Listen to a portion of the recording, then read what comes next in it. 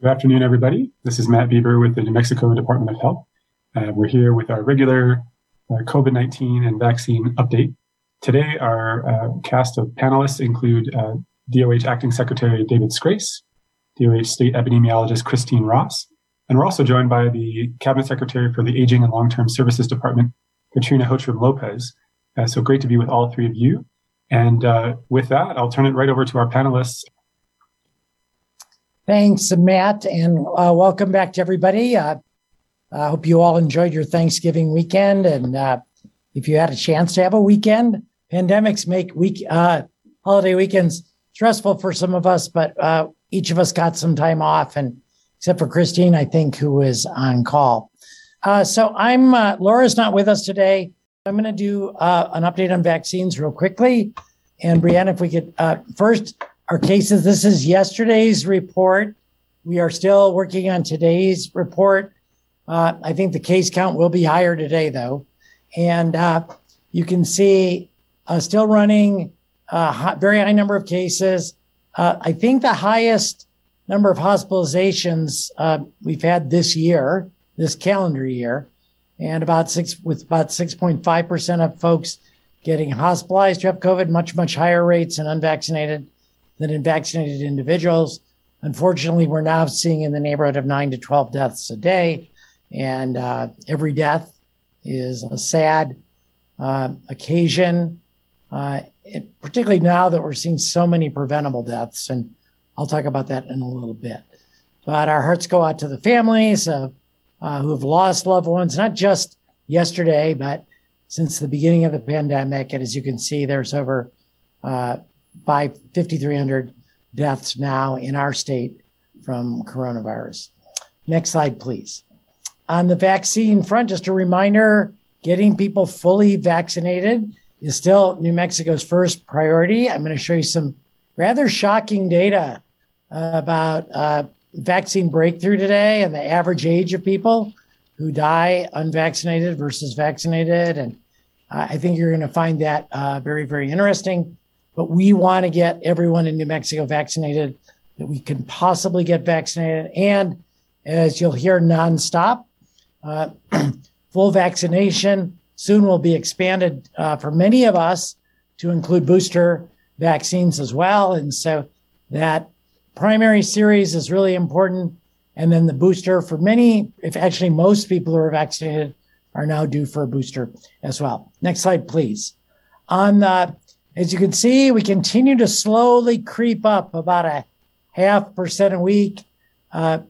Almost 75% of New Mexicans who are 18 plus are now fully vaccinated. You can see partially vaccinated about 85.7%. So we're still having every week 0.5% of people who either get their first vaccine or complete their series. And so that's promising. It's moving very slowly, but we're glad to see people signing up.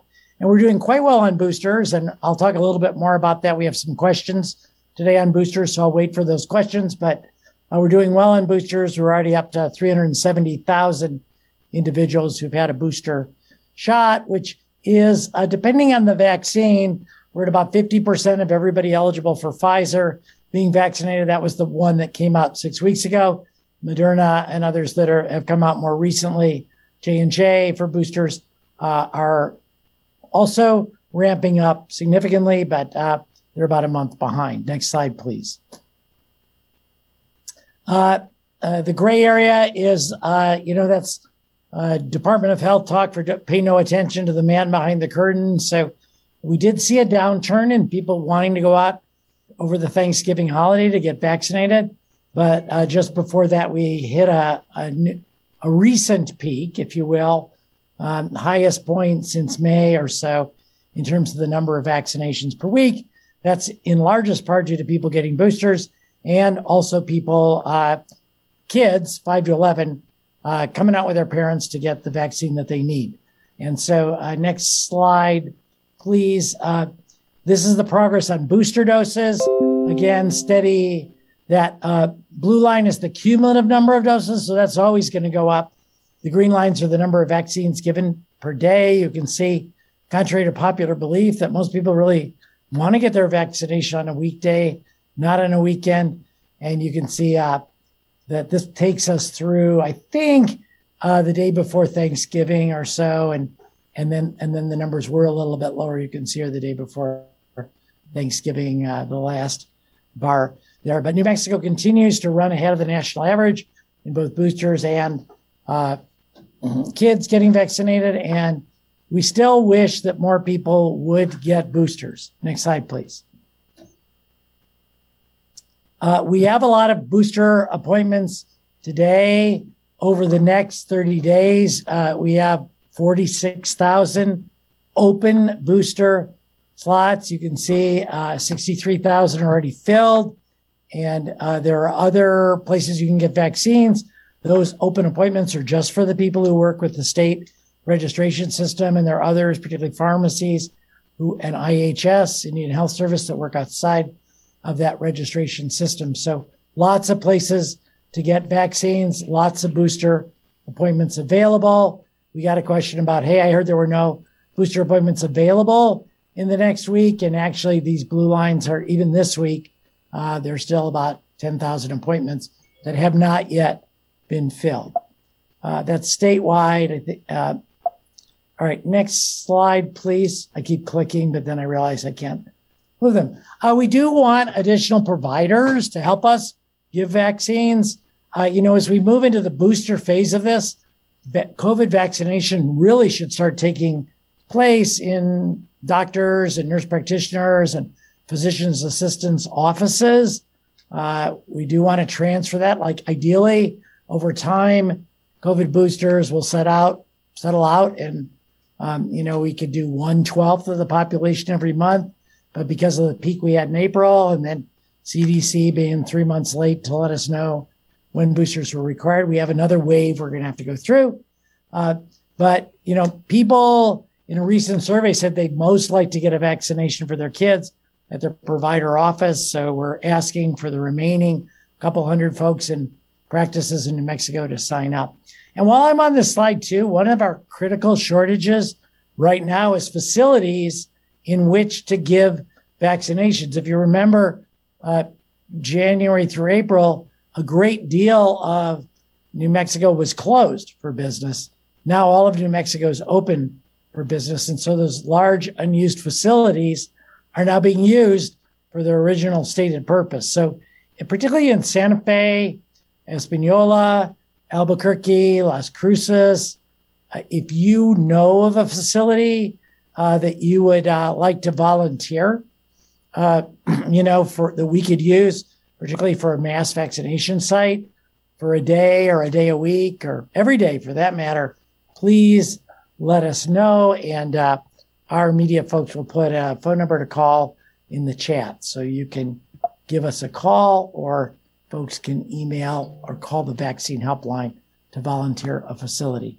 Next, I want to emphasize too, we did a recent survey about why people weren't getting vaccinated for unvaccinated people. And like a quarter of people were worried about the cost of the vaccine. The vaccine is completely free. So you will not have to pay anything to be vaccinated. So please consider. I'm going to make another pitch for this later with some fairly compelling data. And so consider starting your vaccination series tomorrow. Next slide, please. Brianna, could I have the next slide? Oh, there we go. Update on vaccines for kids. I'm going to focus on 5 to 11-year-olds.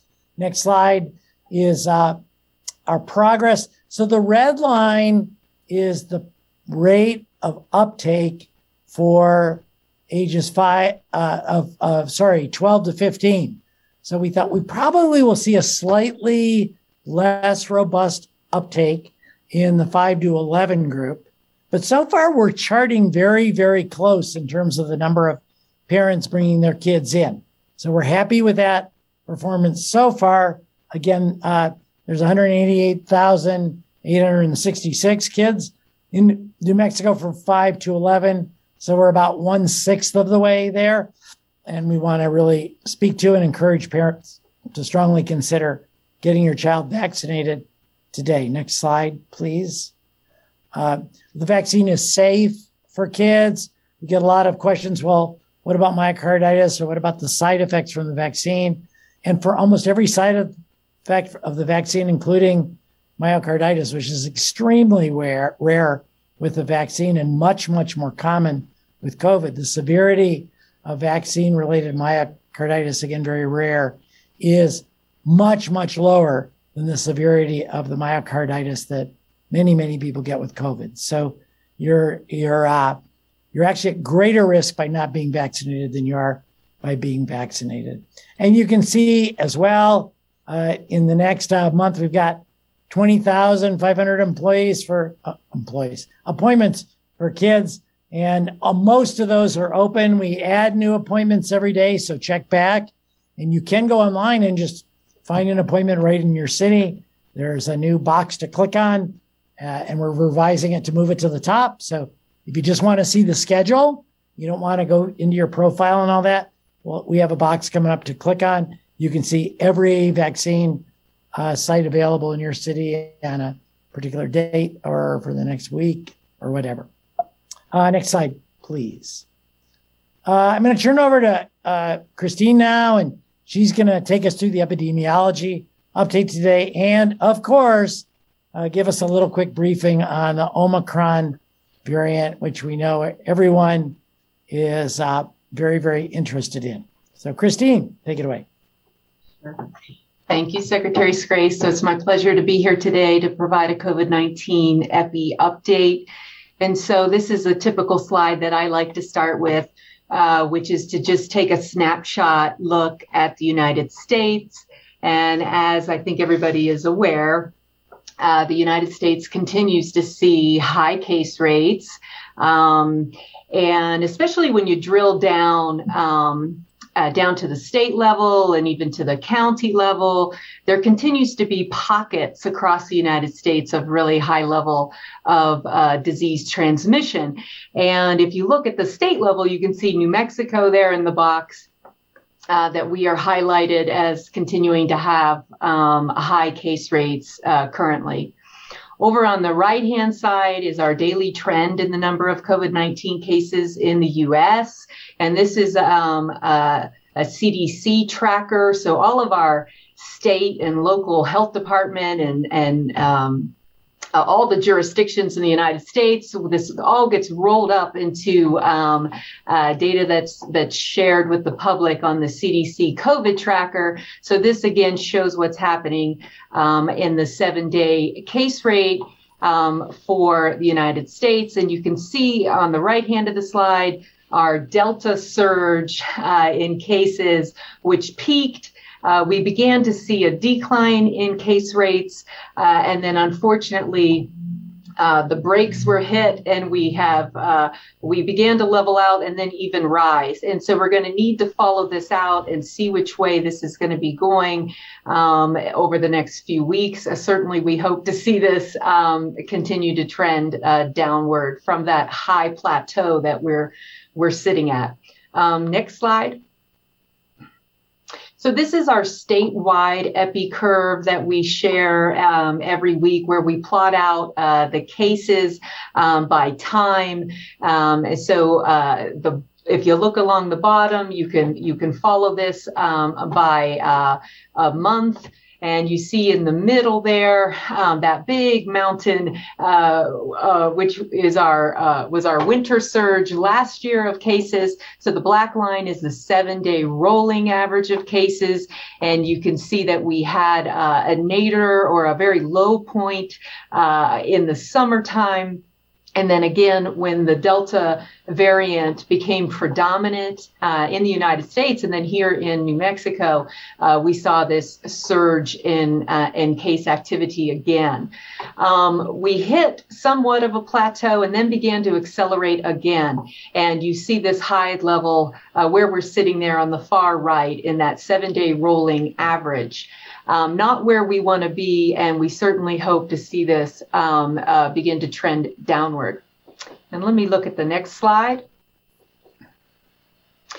So this is an EPI report that we share weekly on our website. And so this is where we look at the case rates by county, and then we also look at the percentage of tests that are positive. So this is kind of drilling down from statewide down to the county level. What are we seeing? And there, as you can see, we continue, unfortunately, to show a high level of community transmission in all of our counties here in New Mexico. And this is depicted by the red color. Next slide. And then here is something we wanted to share because we do have a little reason for cautious optimism. And so this is the R effective. It's a metric that we follow. And basically it's the number of secondary cases for every one index case, or sometimes we describe it as the spread rate. And so what we want to see is this number under 1. And if it's under 1, if it continues to remain under 1, we hope to see a further deceleration in our cases, and then followed by a decline in our case rates. So this does give us some reason to have some cautious optimism, but case rates still remain so elevated that is the primary take-home message with what is happening in New Mexico, and we will have to follow this really closely over the next few weeks, especially post Thanksgiving holiday, to see if the travel and the gatherings are going to impact us in a negative way or not. So next slide. And so this slide, we wanted to take a jump into what do we see by age band. So we just talked a little bit about geography, or where do we see a COVID-19 activity, and now just among the various age bands. And as you can see, so this is plotted out. This is the daily case rate broken down by age group with the key over there on the right-hand side. And you can see that we had rising incidence or case rates in all age bands, some much more dramatic than others. And we attribute this to a few things, one being vaccination coverage. So the green line are those 65 and over. And you can see how they also, along with everyone else, had a rise in case rates during this surge in cases, but it's attenuated. It's not as high as we saw last winter prior to rollout of vaccines. And we know that we have high vaccine uptake in this age band. Where we have some areas of vulnerability are the younger age bands. And so you see there at the yellow is really showing itself as the highest daily case rate, and that's the 5 to 17-year-olds, and that's followed by the 18 to 34-year-olds. 0 to 4 is the black line there, which mirrors or has been fairly similar to the 65 and over. So the 5 to 17-year-old school age band, we know we have a ways to go, given the recent approval for vaccination down into that lower age group, or lower level in that age group. So we definitely have a ways to go and hope to see continued uptake of vaccination in that age band. And then we will then certainly see a decreased burden of disease in those school age kids. So next slide. And then this is also a slide you're familiar with. This is where we take, we trend out the pattern, or what have we seen in the test percent positivity, or the number of folks that seek a test and the result is reported to us. What proportion are positive out of all of those tests? And at one point in time, we had been below this target of 7.5%. Early on in the pandemic, we'd had a target of around 5%, and this shifted for a number of reasons. But regardless, we were low. We were lower than the 7.5 and even lower than the 5. And you can see with this surge in activity that Mexico has seen starting in July, that test percent positivity continued to rise. Where we are now is around 12.7%. We hope to see more testing, more individuals seeking testing, because we feel there is going to be a segment of disease that we're not picking up with this high level of test percent positivity. It tells us there's a large disease burden in the community, and with more testing, we think we'll have an even better idea of what's happening in the community. So please, if you're exposed to the virus, please seek a test. If you have symptoms consistent with COVID-19, please seek a test. So next slide. And then I think we're going to touch a little bit on the Omicron variant, and then maybe we'll go into question and answers on this. We know in the United States, we had been tracking one variant of concern for some time now, and that was the Delta variant. This is now a new variant of concern, which was designated by the World Health Organization just on Friday, November 26th. And then an interagency group of experts in the United States also deemed it a variant of concern for us here in the U.S. It was just a few days later. So there has only been a few days lapse in time since this occurred. So unfortunately, there's going to be a lot that we do not know at this juncture, and we will certainly share information as we learn it.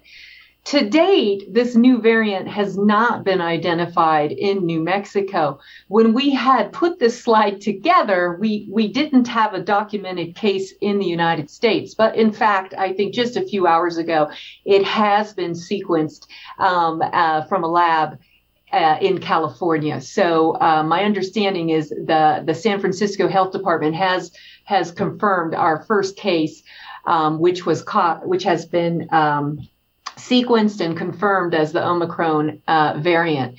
The new variant, really, it was South Africa that really alerted the globe of this new variant, and then it was quickly identified in 8 different countries in South Africa. And then this list just keeps growing, and you'll see a few countries that are listed there that have already identified it. But I think this is out of date at this juncture, because now that we know to look for it, there are many countries that are able to identify it. What do we know? So again, South Africa really raised the flag and graciously shared what they knew about this new variant very quickly with the globe. And so I'm looking at the table on the right. I think it's important to say, what do we think that this is detected by routine testing? Yes. We know that our PCR tests and other modalities are able to identify Delta and also Omicron. What is its transmissibility? Is it possibly going to have an increased level of transmissibility? Possibly. We don't know. And then you see on the table, there are many question marks. And these are things that we need to, we're probably going to need several weeks of time to elapse because this was newly identified. There are scientists really around the globe that are trying to answer specific questions about this new variant. So again, it has not been identified here in New Mexico. We do conduct genomic surveillance led out of our state laboratory with several key partnerships, including UNM, LANL, and there are some commercial labs. So we have a fairly robust network. Currently, we continue to work to strengthen that network, but today, we have not identified, we have not sequenced Omicron to this date. Let me go ahead and go to the next slide. So why is the world so concerned? And I don't think we'll go into a lot of details, and I always want to make a disclaimer that I'm certainly not a virologist. But what I can tell you is that there's a large number of mutations in this variant, which sit in an area called the spike protein, which has raised alarms. There's basically because where those mutations are sitting, and also because of the sheer number of mutations.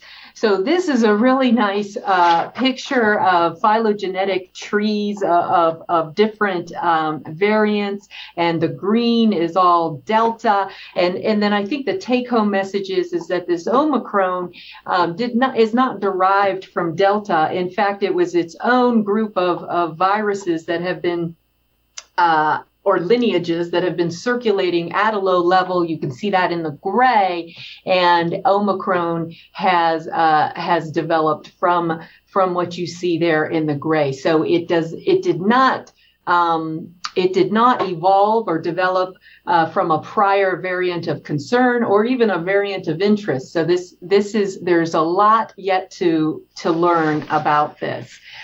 I think we can go to the next slide. And so again, this is a slide that we also usually show. This slide on the left, this is a graphic that's included in our variant of concern report, which we share publicly. And you can see what's depicted in the yellow color or the gold is the predominance of the Delta variant and how it remains to be the predominant variant that we sequence. And when you use when CDC does some modeling with the sequence data, it really comes out to over 99.9%. I think what we're seeing at a national level, and then also what we're seeing here in New Mexico. And so again, we think what we're grappling with this surge is Delta. And we know that Delta is at least 2 times as transmissible or contagious. And so it has caused, we think it is a major contributor to what's happening here in New Mexico with this current surge. Next slide.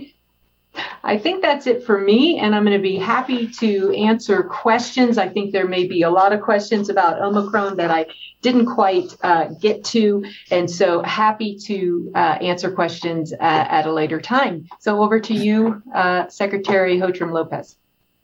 Okay, so I'm just going to butt in here for a minute, Dr. Ross, and introduce Katrina. She's been on previous press conferences. You can keep your camera on, Katrina. Katrina Hotram Lopez is our Aging and Long-Term Services Department Secretary, and we work very closely together on almost everything. Also turns out with me being a geriatrician and her being in charge of aging, we have lots of other non-COVID related pursuits, and we were on a phone call yesterday, in fact, about what we're going to do with the aging population. But a couple weeks ago at our last press conference, Chris McKee asked for a little bit of an update about what was going on in nursing homes. And so we've asked Katrina to stop by, join us today, hit us with the highlights for nursing home cases and vaccinations and maybe deaths. And then we're going to, she'll stay around to answer additional questions from Chris or any other reporter at the end. Katrina. Oh, thank you, David. And it's, a pleasure to be back on. Thank you for having me today. It's great to talk about what's happening in long-term care facilities, because I think the last time I was on, things weren't as stable as they are today. So if we can go to the first slide, please, or the next slide, please, Brianna. And so, things are looking better. So as you can see, we did start having an increase in both resident and staff rates of cases per 100,000. As you can see, though, this week, we have been trending down. We hope that it continues in that way. We have been working diligently on rolling out booster vaccinations. And so that process has already started, and we hope to continue to see a decline. So we're very pleased about and optimistic about this decline and hope it continues. Next slide. So this slide is really talking about our COVID-19 cases just by county. And as you can see, and we've said this before, that the nursing home cases are really tied to what's happening in that county, in the community. And so what we see here, just in new long-term care facility COVID cases, Sandoval County facilities have the greatest number of cases with 37. Bernalillo County has the second highest with 33, followed by Harding County with 24. And Los Alamos County, congratulations, 0 new cases for the week. So we're very excited about these trends and we'll continue to report on them. So again, for those of you who are listening, we encourage you to get your boosters. Thank you for being vaccinated and wearing your masks, because it has a direct correlation on what's happening in these long-term care facilities with our residents and staff who are working so hard to make sure that people are safe. Next slide, please. So again, more good news. Our death rates in long-term care facilities continue to decline. So if you look since the vaccine rollout began, and that big yellow line shows us where the rollout started, you can see a steep decline in the death rates. And so where we used to have nearly 10 deaths a day before the vaccination rollout, we are down to less than 1 death per day. And that continues even though we've seen a rise in cases, we are still seeing low death rates. So we're encouraged by that, and just thankful to the community and to the staff and residents for continuing to wear masks, social distance, and of course get vaccinated and boosted. Next slide, please. And again, I know that this is just great information for us. It's really a testament to the hard work of both staff and facilities in long-term care settings. Staff vaccination rate is, just less than 92%. There's an exemption rate, as we know about, that's allowed in the public health order. We also have just a tiny percent of non-direct care staff who don't deal with residents and don't interact with residents, who do not, under the public health order, have to be vaccinated. And each of the long-term care facilities and their employers decide who they are, but we're still tracking that as well. And then our resident vaccination rate is 91%. So we're very excited about these numbers and look forward to our progress on boosters. Next slide. Thank you. And just thanks again to our residents and our staff and our facilities for all your hard work and making sure that our residents are safe. Thank you. Back to you, David. Yeah, thank you, Katrina. And just thank you for all you've done. I mean, it's been very challenging dealing with these outbreaks in nursing homes. If anybody can remember back, whatever it is now, 19, 20 months ago, our initial outbreaks were in nursing homes, and we've just come a really, really long way. The vaccine certainly has been a godsend, but the reason those numbers are 90% plus is because of all the hard work you've done to ensure that our facilities comply with public health orders. You set up actually weekly reporting long before we did for other types of workers, and so your data's been just great. So thank you so much for that. I'm going to go on and talk a little bit more about vaccine breakthrough cases. And on the next slide, you'll be able to see the usual report, which you can find online under epidemiology reports. This is the vaccination report. It has been expanded, so there's new materials in there for those of you who are interested in looking at it. But you can see that the orange are unvaccinated individuals. 71% of cases right now are occurring in unvaccinated individuals. And remember, unvaccinated individuals are now less than 30% of adults. So a much, much higher rate. Hospitalizations, much, much higher, 5-to-1 ratio. And deaths now, interestingly, a little bit of a different ratio, 5-to-1. These numbers do vary from week to week, and so we see some variation there. We did a little bit of a study working with Lanel, using a subset of the New Mexico population. And we looked at what's the vaccine breakthrough rate for people who had their primary series before June 1st, and what's the vaccine breakthrough rate for those who had it on or after June 1st. And what we found was if your booster is more than 6 months old, which, June 1st is exactly 6 months ago.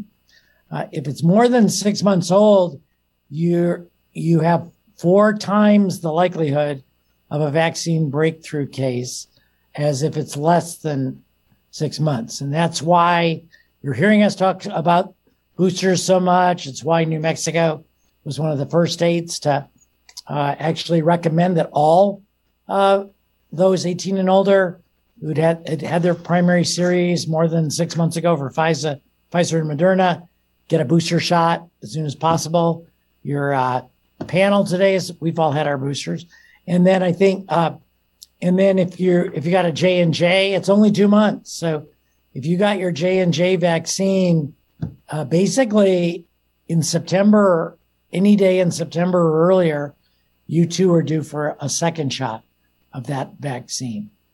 And one last reminder, you can mix and match. So you can actually get any booster to complement any of the original vaccines. Next slide, please.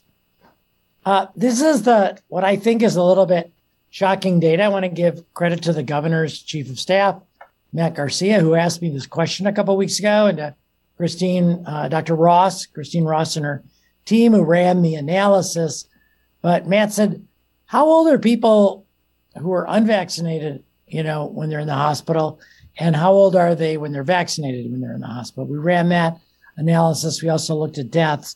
And Matt was really on to something, and I think this is headline level data. We used median age, and I can explain that in a statistics seminar for you all later. When we use median and when we use mean, the numbers in the mean are almost identical to the ones in the median. But so it's essentially very close to the average age of people. So if you're vaccinated, and I'm going to kind of focus more on the right-hand column that begins with 70.2 than the left, but this was true beforehand as well. Let's look at the right-hand column. If you're hospitalized and vaccinated, your average age is 70 years old. However, if you're unvaccinated and hospitalized, your average age is 55, a 15-year difference. And I know, having been through that period of my life, that there's a sense of invulnerability that we have that starts in adolescence and lasts till whenever we get over adolescence, which may be in people's 50s and 60s in some cases. But in any case, you can see here that the average age of people who end up in the hospital with COVID is 55, 15 years younger. And even more sobering, I think, is that the difference in deaths is actually it's 14. I for some reason I calculated as 15 before, but the average person who dies of COVID, who's been vaccinated, and this is much, much less common to die of COVID. It's much, much less common. A 5-to-1 to 10 or 10-to-1 ratio between the unvaccinated to the vaccinated. Average age, 79 years. Average age, if you're unvaccinated and die from COVID, is 65 years. So we get lots of questions about why should I be vaccinated and is it really necessary? And I'm younger. Do I really need it? Well, I really believe that. And there are other variables here too, right? Death rate is higher in older people than it is younger people, which would actually compress this number. It would be even bigger if we corrected for that. But I like to look at this data and think about the fact that you can add 14 years to your life by being vaccinated if you're in the unlucky event you get COVID. Now, unfortunately, once you get COVID and you're hospitalized and you're one of those 2% of people who die, then you don't have the opportunity to get vaccinated then. But getting vaccinated now can potentially buy every unvaccinated New Mexican 14 additional years of life. And that's pretty compelling to me. and I'm hoping it will be compelling to others. Again, there are other factors, but almost all the other factors that figure into this actually create a situation where that 14-year difference is sort of the minimum estimate. So I thought that was really worth pausing on, and you just change that 15 up there to a 14. That was a math error on my part, not Brianna's. We'll be all set. Next slide, please. Hospitalizations and death, still struggling in our hospitals. Next slide, please. You can see that we continue in crisis standards of care. The hospital situation is not getting a lot better. I don't have all the maps for you today, but very, very small number of ICU beds still available. Next slide. And we continue to struggle to move people around the state. On the brighter side, Presbyterian's hospitalization projections for the next couple weeks show a little bit more of an uptick and then a downward trend. So that's pretty exciting. You can see where the today arrow is, but I think we're going to see a leveling off of general beds and a decline potentially in ICU use. And I'm hoping that this, we've had really, if you look backwards on most of the things we've projected, they have been projected with a really high degree of accuracy based on the modeling team at Presbyterian and the modeling team on Atlanta. All of the modeling done in New Mexico is based on New Mexico data. So we have some really sophisticated ways of looking at what current performance or current case numbers or current hospitalizations or current ICU use predict about future use. Next slide, please.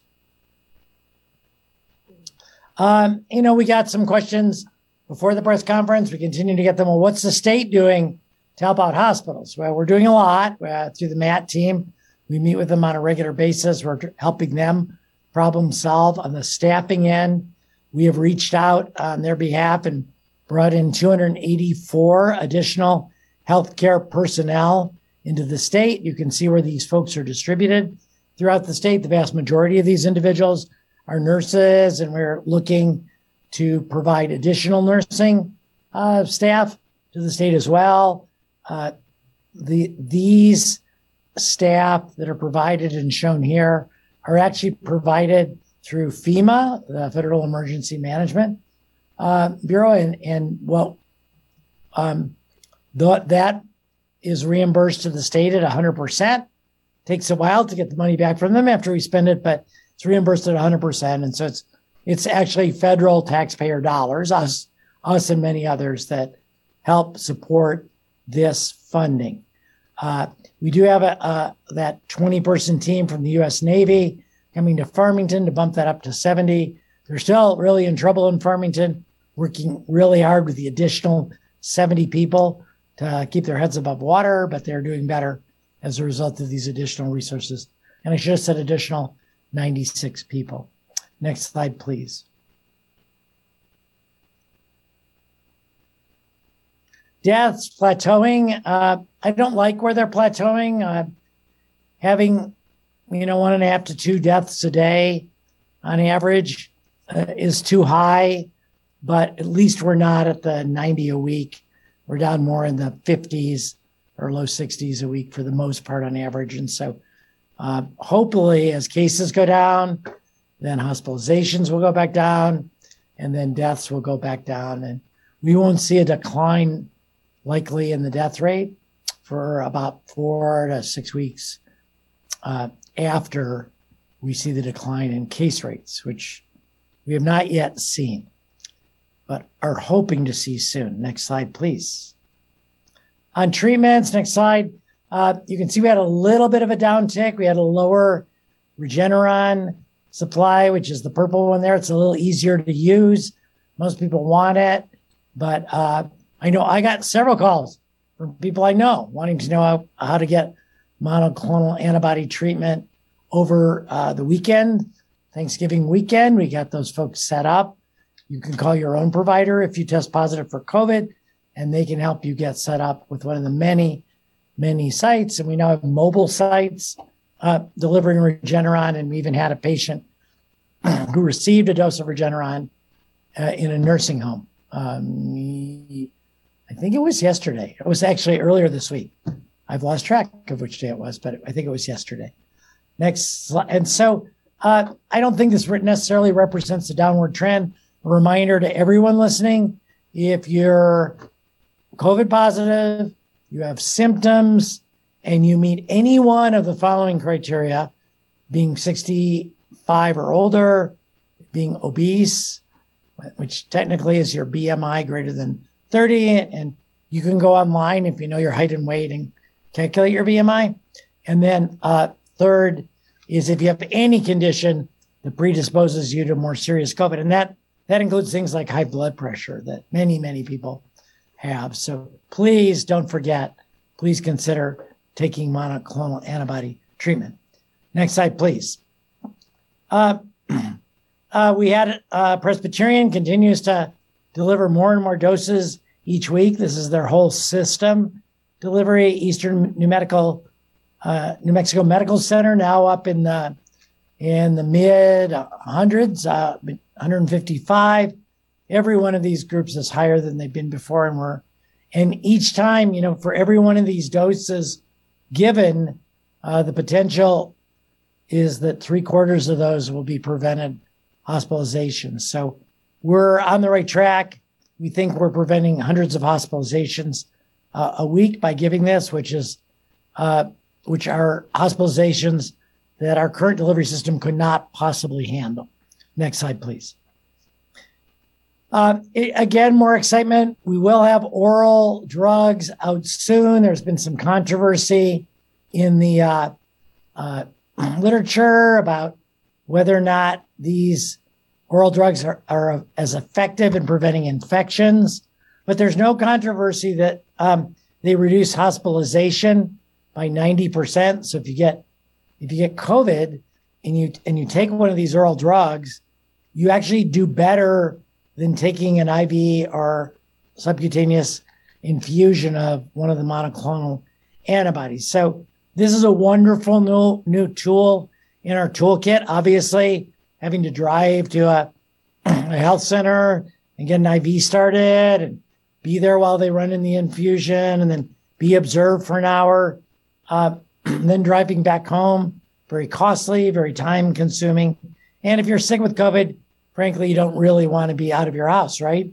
So these pills will allow us to give oral treatment so you can have one of your kids or your spouse go to the pharmacy or go to the place where it will be dispensed, because initially it'll be distributed through the state, get these doses. It's one pill twice a day for 5 days or 10 pills.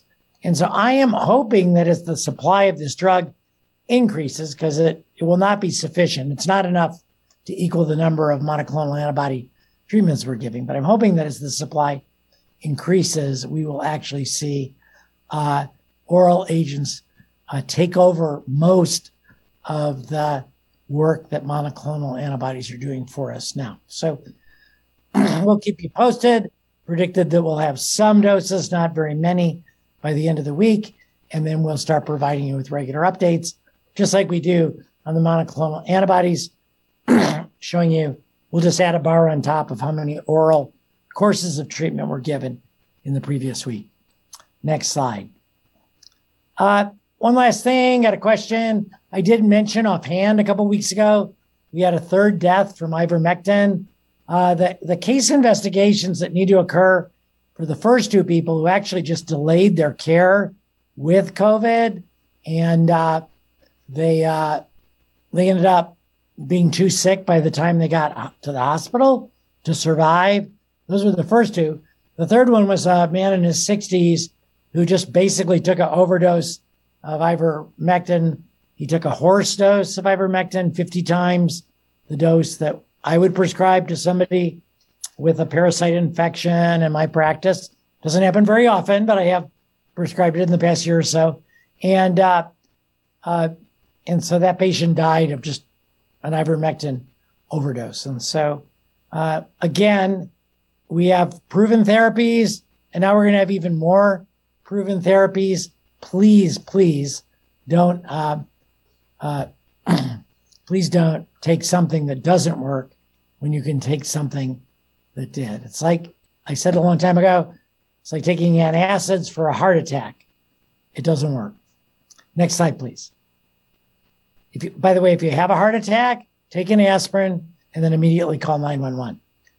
All right, that was the primary care doctor in the emerging. So the pandemic is not over. Please get vaccinated. Everybody, please get your booster. If you think you're COVID positive or you think you have symptoms, get tested. If you've been exposed to someone who's COVID positive, get tested. Again, if you have a positive COVID test, symptoms, and a risk factor, please seek out treatment. It will dramatically lower your chances of being in the hospital, and it will really, really help the folks who've been working very hard in our hospitals for a really long time now. And just, again, reminder to be careful indoors, which is why we have still asking people to wear masks in public indoor places. And then all the things we already know how to do with washing our hands, coughing into our elbow, wearing those masks, keeping our distance, getting vaccinated, and then don't forget preventive health care. Right now, the hospitals are not overfull of COVID patients.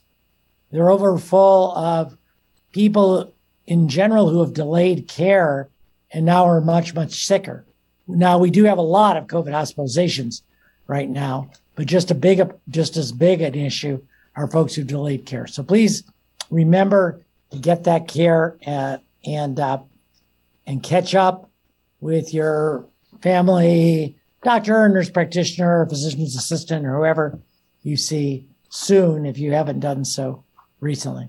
And I think with that, Matt, we're done, and we can roll this back over to you and to our reporters, and we can get started on our Q&A.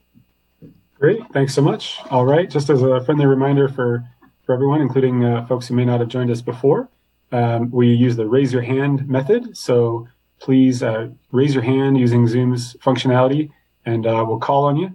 And I'll call on 3 people at a time, and we'll go in that order. And when it's your turn, please announce the media outlet that you're associated with. Also, no need to stack a bunch of questions together. We'll just go through the whole list of folks as many times as we need to until everyone's gotten all their questions answered. So if you can focus on one question at a time, that's really helpful for our panelists. And with that, let's begin. I see a couple hands, so we'll begin with Julia Goldberg, followed by Cedar Atanasio, followed by Brianna Albizu. Julia, you are unmuted. Thanks, Matt. Thank you for taking my question. I wondered if, I guess based on the state's experience with the Delta variant, if there were any adjustments that were being made,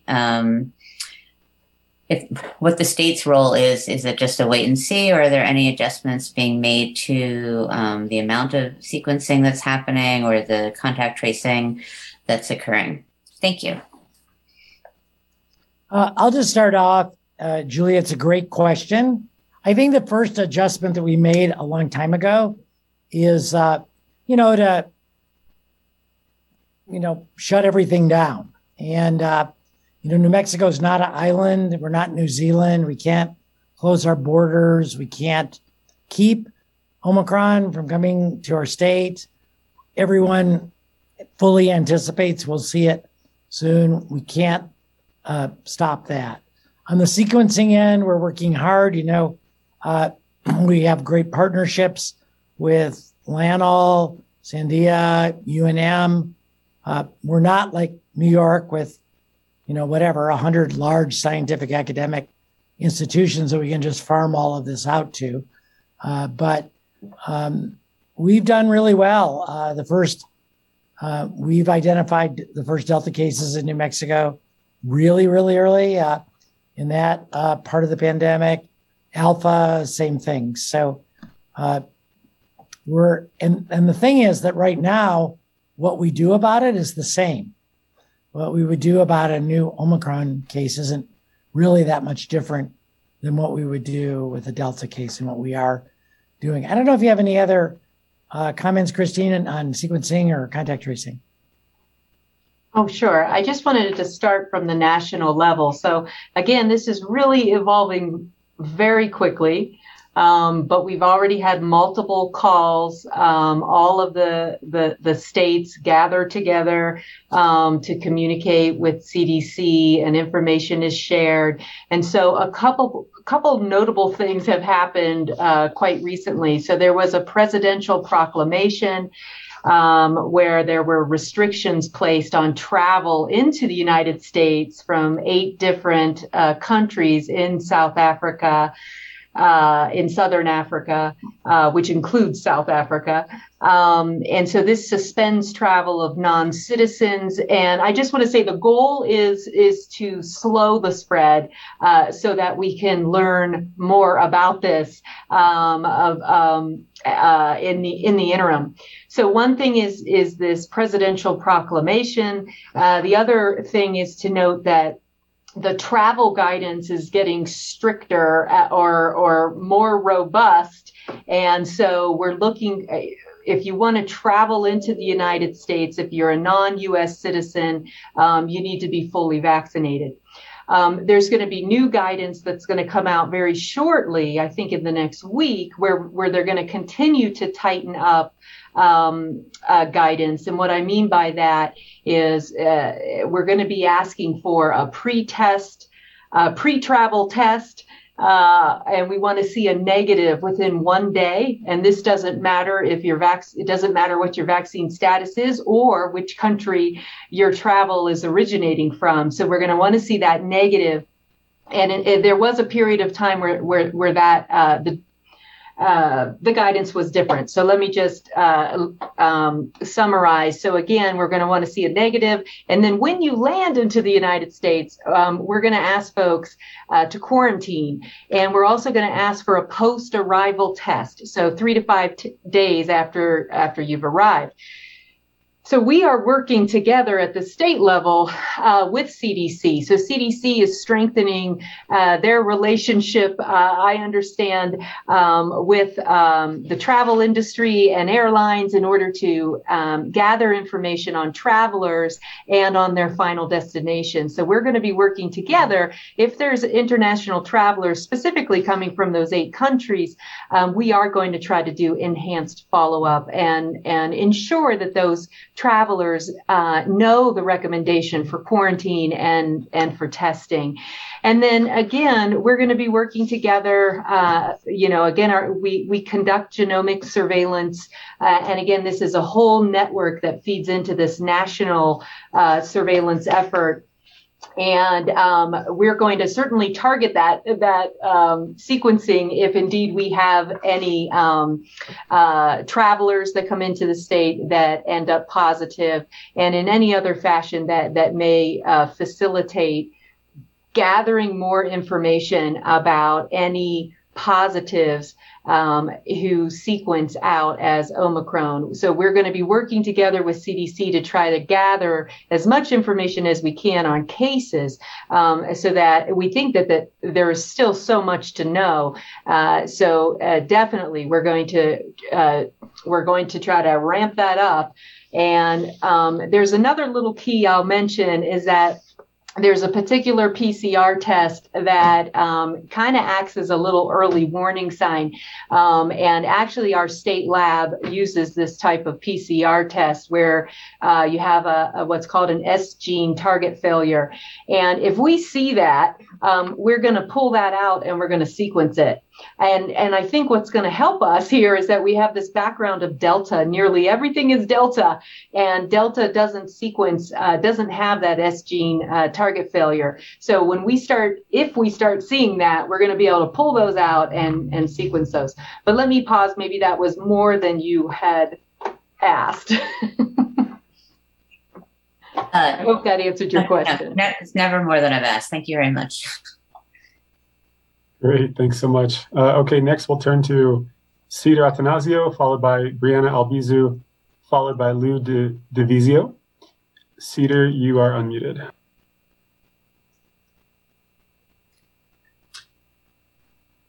Hey, good afternoon, everybody. Thanks as always for doing this and for taking questions. I'm wondering, Dr. Scrace, if you could elaborate a little bit more on the pediatricians I had spoken anecdotally with one or two that said it was just the logistics of offering vaccine and the scale that was intimidating them. Do you know, on a broader sense, why pediatricians haven't been offering vaccine, and is there anything the state can do to incentivize it for them? Sure, that's a great question. The vast majority of pediatricians do offer the vaccine. One of the things that keeps pediatricians alive is making sure that every one of their kids, their patients, has full vaccination series of everything. You know, there's like 16 vaccines they have to administer. And so I think I'd be happy to personally talk to the pediatrician you talked to, but I'm willing to bet that that person looked into this in January or December last year and said, this is way too complicated. Since then, we've simplified it pretty dramatically. I don't have a breakdown by pediatricians, but I know that about 70% of providers currently or more are registered in this system. I wish I had my graph with me today. And so I would just tell your pediatrician that you talk to contact the DOH again and learn about ways we're here to help all pediatricians, make it easier for them to get set up. There's a whole bunch of different factors here. I don't want to go into all of them. But another thing to remember, too, is when Pfizer first came out, it came in this box of just a really big box full of doses. And now that's been broken down by a factor of 10. It's more manageable. The temperature requirements for storage have been significantly relaxed. I think you may remember me reading that we had to keep these things at minus 60 degrees Fahrenheit or minus 70. So I went to my refrigerator and freezer and kept clicking on the how cold can I get it button, and it only went to -4. So, but I think the vaccine is clearly accessible to all primary care practices now, and the majority of folks are doing it. So please tell that pediatrician to take a second one.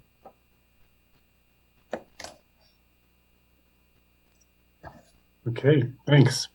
Next, we'll turn to Brianna Albizu, followed by Lou DeVizio, followed by Ryan Botel. Brianna, you are unmuted.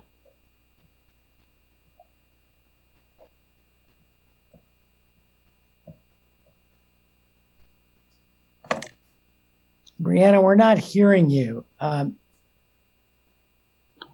It looks like you're muted on your end. There you go. Hey, can you hear me? Yep, we can. Perfect. Yay. Thank you so much. And thank you again for providing this update. My question is related to the new COVID-19 variant Omicron. Part of my question was just answered, but this is sort of a two-part question anyways. As Dr. Ross said earlier, a case was confirmed in California earlier today. The individual, I believe, was also fully vaccinated. So does that complicate any efforts that state officials are looking into in terms of, possibly curbing this potential spread? Yeah, I'm going to let Christine turn her camera on and jump in. But I will say this, that I would have a whole bunch more questions before I'd want to answer. I want to know when that person got their first shot and their second shot, what vaccine they got. But, we in science, we talk about that being a study with an N of 1. And you can never prove anything from just one case. I suppose if someone lived forever, you could prove that the human mortality rate was not 100% anymore. But so no, and I think Christine outlined it really well. We're not going to be able to say anything intelligent about what to expect from Omicron until we can fill in all those boxes that have question marks in Christine's slide, Dr. Russ's slide. So I'm going to let her jump in as well. But I think we decided before the press conference that given that we couldn't say anything intelligent, it would be better not to say anything until we had sufficient data. Christine? Yeah, I think I can confirm your information. That's the same information that I have, that this was a traveler that returned from South Africa, reported being fully vaccinated, which means 2 shots. I don't know the timing of that second shot, but no history of a booster, and had recently just returned and developed some mild symptoms, and then tested positive. And then I do want to say that I just confirm what Secretary Scrace just said. There's so many unknowns now that I don't think it would be useful to speculate at this time. But we are, through the measures that I just described, we want to slow the spread. And we are pulling together as a nation to share all of our sequencing data and work together with tracking of international travelers so that we can learn, so we can gather information as quickly as we can together with scientists around the globe. Because remember, this has now been identified in a number of countries. So hopefully we'll have answers over the next few weeks. Thank you so much. Thanks, everybody. Okay, next we'll turn to Lou DeVizio, followed by Ryan Botel, followed by Austin Fisher. Lou, you are unmuted. Thank you. Hi, this is Lou DeVizio with New Mexico PBS. You kind of talked about this with your uncertainty, but to your knowledge now, do you have any information about which vaccines have the best efficacy against Omicron? Whether it be Moderna, Pfizer, Johnson & Johnson. And second part, how soon do you see the fully vaccination status to include the booster? When do you think that could happen?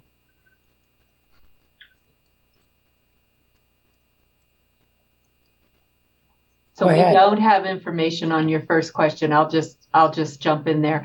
And I'm not familiar with which vaccine type is available in South Africa, but I do think it would be important to understand the vaccination coverage is much lower in that country as compared to ours, and then much lower in those surrounding countries that are also in southern Africa. So I want to say we are.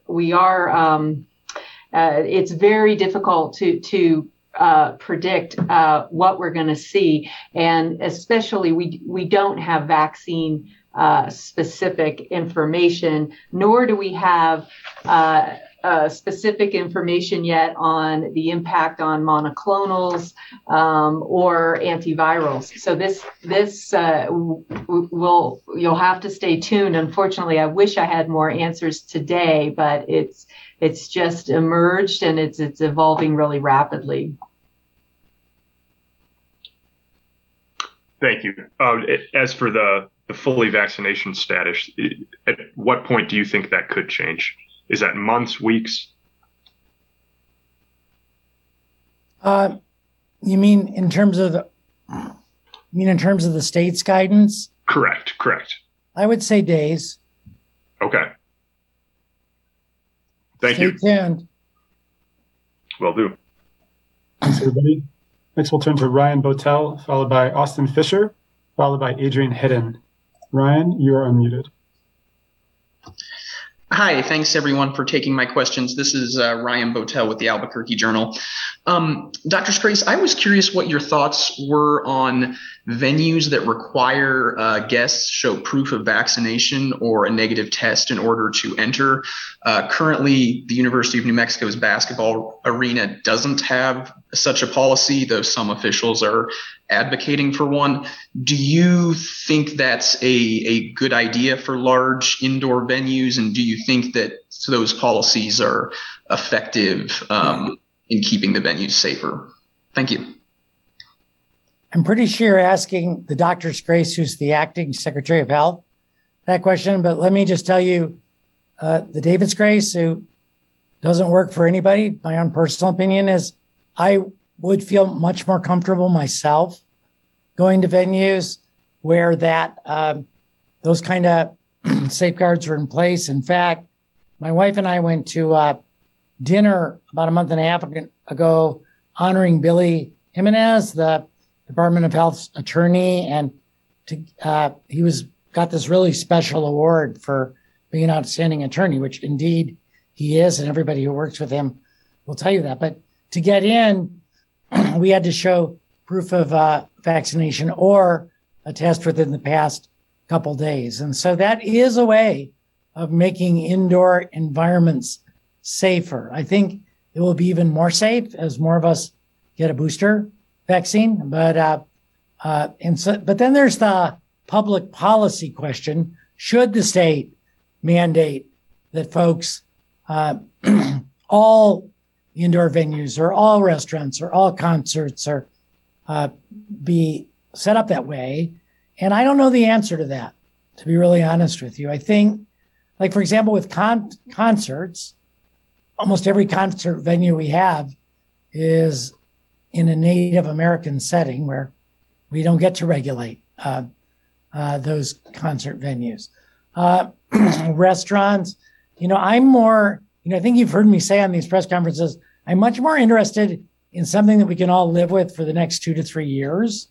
And so I think one of the things I've been thinking about and talking with some of the folks in state government who help work with our businesses is there a way to incentivize businesses to want to use that model? I was in San Francisco in August visiting my daughter, went to a restaurant, couldn't get in because I didn't have my vaccination card or my ID. They were driving and paying, so I didn't have either. So I went back to her house, got my vaccination card, got in and my ID, got in just in time for the appetizers to be served. So that worked out well. But, I felt safe there. I appreciated the fact that business owners were making an effort to keep their environment as safe as they possibly could. But the other thing I liked about that, same as the one in New York City, is these things are being decided at the local level or the city level. And I think at the end of the day, to live with COVID for another 2 or 3 years, I think we're going to need more cities and localities to step up and decide what they want to do in their own areas to increase safety, because we're not getting lots of calls in Santa Fe here begging us to tell more people what they can and cannot do. So I think I dodged your question. I told you what I thought personally. I don't know what the right public policy decision is. I do know in New York and San Francisco, restaurants claim an increase in patrons as a result of the what they call the passport system or the green system, or what they call it in other systems, in other countries. I'm sorry. So anyway, that's kind of everything I think about it. And I haven't seen any good scientific data yet that shows the overall benefit of case rates in a community where that sort of passport system, if you will, I don't like the name passport, but where that system is in place. So I think we would also need a little bit more science to back us up. But something I'm looking at, something I'm thinking about, and something I'm thinking about more from an incentivized perspective than a mandate perspective. Thank you. Thanks, Dr. Scrace. Next, we'll turn to Austin Fisher, followed by Adrian Hedden, followed by Chris McKee. Oops. Austin, you took your hand down, but I'm going to assume you still want to ask your question. Yes, hello. Thanks so much for the time. My question is for Dr. Scrace, and it's about sort of the global context here of unequal access to the COVID vaccines and treatments, and how New Mexico could work with the federal government in order to actually end the pandemic. So in October 2020, India and South Africa put forward a proposal to suspend key intellectual property rules at the World Trade Organization so that global South countries could access cheaper generic versions of COVID-19 vaccines and treatments. The measure is called a TRIPS waiver, a reference to the WTO's TRIPS agreement, which sets international rules around patents. So my question is, has the Department of Health had any discussions about asking the Biden administration, specifically the Office of the U.S. Trade Representative, about supporting the South Africa-India proposal. Why or why not? Good question. Thanks for asking in advance. It gave me like 30 seconds to Google TRIPS waiver. Let me start at the top. At the top of our mission statement, actually, the Department of Health is really dedicated to equity in care for New Mexicans. But those principles of equity and the importance of equity and the importance of correcting racial and socioeconomic and other forms of disparities that clearly exist and have been shown to exist for many years in healthcare systems and even in public health systems in some cases, we think those need to be corrected. So no question about that. Since this kind of came to media attention 2 days ago, no, we have not had a discussion with the Biden administration about this yet. I'm certainly happy to bring it to the governor's attention. Question for you, though. One of the things I couldn't find anywhere in this is examples of generic versions of these things that are currently available. I think the pipeline to develop generic versions of these may take quite a period of time. So I'm just going to ask you a question. Are you familiar with specific treatments or drugs or vaccines that you're thinking of when you say this, or is it just a global? No manufacturer should be able to retain any patent rights for anything that's used to prevent or treat COVID as long as the pandemic continues. So the South Africa-India proposal would allow manufacturers globally to produce these, I don't know, specific treatments or vaccines, but it would allow these patent rules to be suspended, for example, with the Moderna and the Pfizer vaccines, but it would also, the proposal calls for global North countries to provide technical support, medical expertise, and ensuring that there is an industrial level of manufacturing for these vaccines in the countries where there are very few people who have even received a single dose. Yeah, well, okay, that's helpful. Thank you. I think there's no question that the pandemic's going to keep going until the world's vaccinated. So we all get that. We all know that. True, we're working in our little corner of the United States on the southern border, in New Mexico.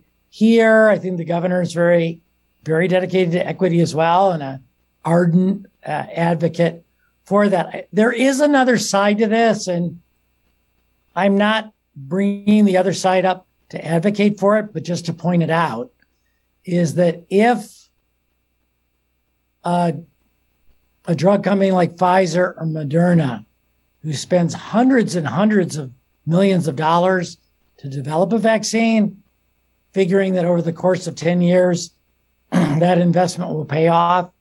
If that ability, if they lose that exclusive patent, I guess my main concern would be what their response would be during the next pandemic, or their willingness to make an investment to produce really anything.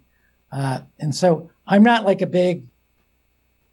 little advocate for drug companies in general, but the way the economics of this works for any company to develop any new product is they develop a spreadsheet with 7 years of expected returns. And so I would worry about future motivations. But I think that's something that needs to be debated within the Biden administration. And, we work very well with them, have very open lines of communication. I know a couple of people I could mention this to in the next couple of days that will talk more. So thanks for bringing it up. It was interesting for me because it was something that I appreciated having on my radar. Thank you. All right. Next, we'll turn to Adrian Hedden, followed by Chris McKee, followed by Jeffrey Plant. Adrian, you are unmuted.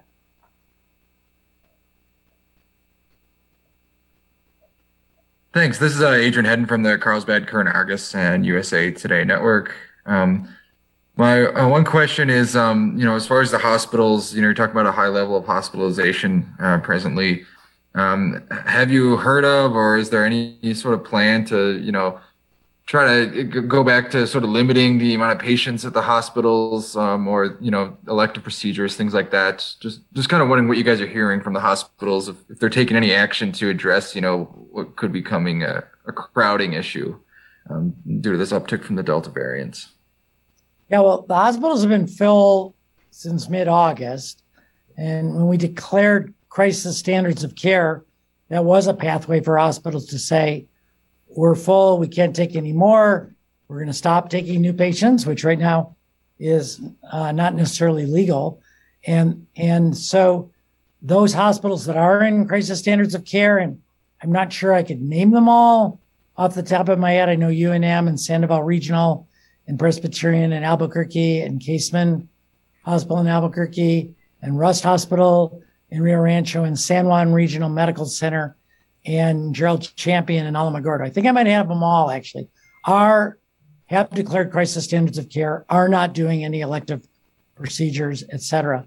One of the things we learned the first time through when we did close everything is, an operating room nurse really can't just go up to the ICU and take over there. There's an overlap in skill set, but there's a huge gap as well. They're trained to take care of people who are under general anesthesia and run the operating room and make sure things are sterile, et cetera, et cetera. Very different situation. So we learned the first time through that these folks weren't transferable. Second time through, I think in December, the first time we did crisis standards of care, we did not unilaterally close down all elective procedures. And then, so I think our biggest crisis right now is ICU beds.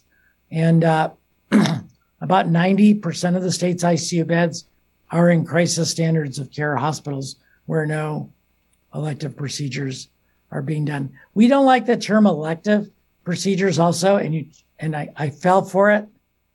We talk about medically necessary procedures or non-medically necessary procedures. And the governor is really firm about this.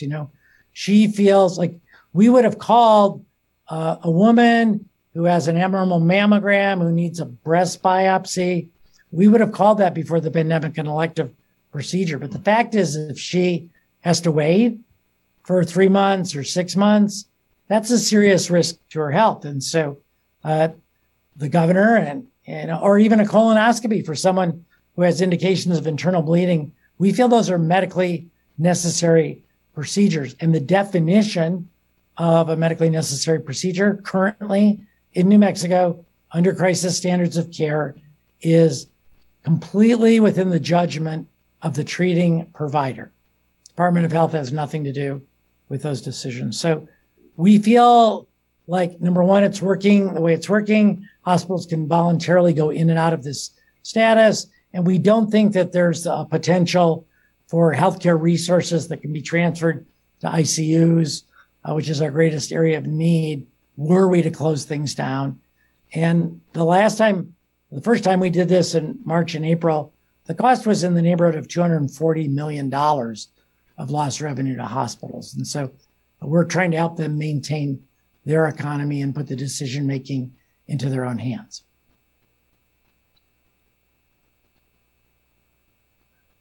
Great, thank you. Just a quick note for our press corps. If you've already asked a question, I'd request that you just put your hand down, and we'll have a moment when we get through the first round of questions here where I'll ask everybody to raise them again. So thanks so much for doing that, both of you. Next, we'll turn to Chris McKee, followed by Jeffrey Plant, followed by Kate Beery. Chris, you are unmuted. All right. Thank you guys very much. Again, Chris McKee here from KRQE News 13. Hello. Thank you. And thank you to Secretary Hotram Lopez for that presentation on the aging population here today. Appreciate that. So I wanted to follow up with a question about boosters, because I kind of hear this sort of tale of two different types of experiences, people getting boosters, and they come directly from some of my coworkers here. On one side, I had a coworker who went and just literally called the CVS at Target uptown in Albuquerque and was able to basically say, hey, are you guys offering boosters? sure, come on down, roll your sleeve up, got a booster shot. Then there's the other side of it here where I hear people trying to use the state portal and saying, there are no appointments in Albuquerque. Or, for instance, I had a coworker who tried to schedule one, and she lives in Albuquerque, but yet, the availability was Los Lunas, Corrales, and it was in days and weeks out. So I guess my question is maybe the best thing to do to be encouraging people to really just call their local pharmacy and try to do that kind of walk-in style? Because it seems like there is no issue of supply here. Correct me if I'm wrong. But that people are still saying, I'm having trouble getting boosters if I use the state portal. But I guess there are other options out there from what I'm hearing from my coworkers. So should we be telling people to call in or just your local pharmacy and go and walk up, roll up your sleeve? Well, I think, Chris, thanks for that question. And thanks for not having me summon another cabinet secretary to the next press conference.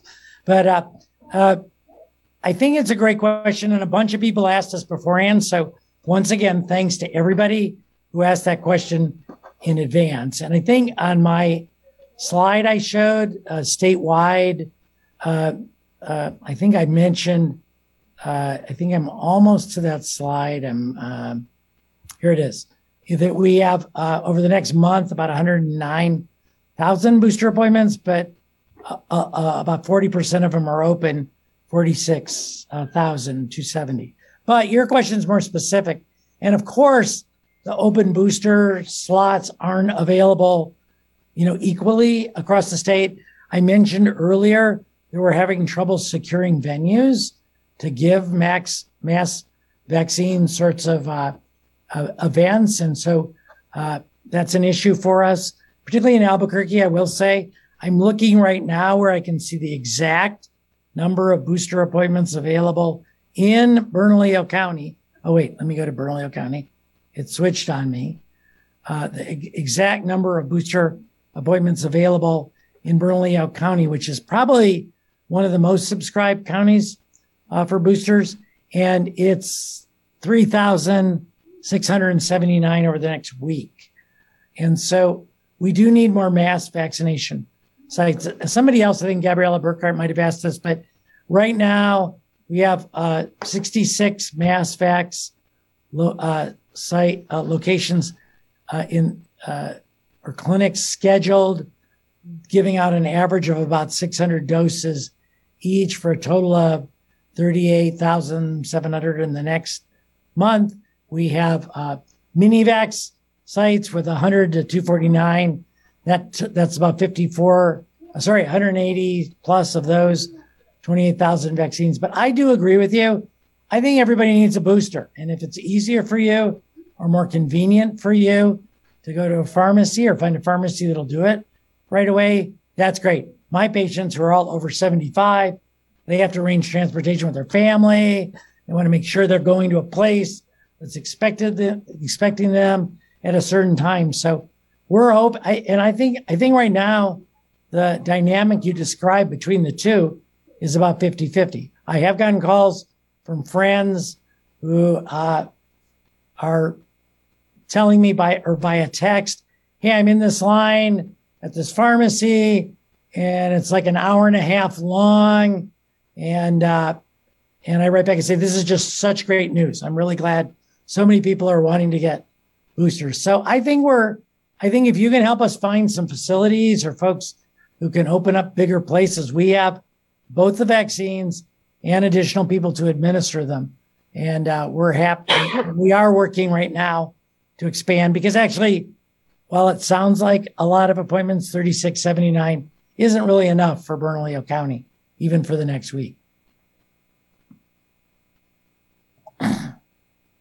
Thanks very much. Next, we'll turn to Jeffrey Plant, followed by Kate Beery, and then that'll round out round one of questions. And at that point, I'll ask folks to raise their hands once again. So, Jeffrey, you are unmuted. Hi, this is Jeff Plant from the Silver City Daily Press. I've actually got a question related to long-term care services and aging. In 2019, seniors aged 60 years and older accounted for about 17% of the state's population. And that same year, the governor issued a proclamation predicting that by 2030, the New Mexico population aged 60 years or older would account for more than 30% of the state's total population. And I'm wondering if could you just talk a little bit about how the COVID-19 pandemic has affected the state's plans to address the senior age wave? I'm thinking about just the duration of the pandemic and the impacts it's had on the healthcare system, caregivers, even housing. I'd really be interested to hear a little bit about that. So I'm going to start to give Katrina a chance to collect her thoughts. When I was at the university, my area of specialty, if you will, was the demographics of aging in New Mexico. I have the data in my head for 65 and older. And Jeffrey, when into the year 2000, New Mexico ranked 37th among the 50 states for people 65 and older, with I think it was 11.7%. And by 2030, for 65 and older, will be 26.4%. We'll rank number 3 in the country. And actually, when I left the university, we were starting a grand challenge at the university to deal with the demographics of aging. And Christine and I were on a call yesterday together. I would say that COVID has probably diverted attention away from this issue. And not that seniors are getting less attention, because as you know, the pandemic has been particularly horrific with very, very high mortality rates in older people, and in particularly the very old. So, but there are a lot of efforts going on, and I think Katrina can fill you in on what all is still being done. Thank you, David. And that's a great question. And I really appreciate it when folks, focus on the population, or one of the populations that's been hit the hardest. Of course, it's been our seniors all around, not only in long-term care facilities, but around the state as a whole. And, we have been working on what's going to be happening in the future of aging with our populations, and what our senior centers should, evolve into. And that those future plans, even though we're still working on them, we are immediately working on how to stabilize a lot of our adult population, which now are suffering from depression, isolation, and some mental health issues as well, just because of the pandemic and because of the lack of socialization.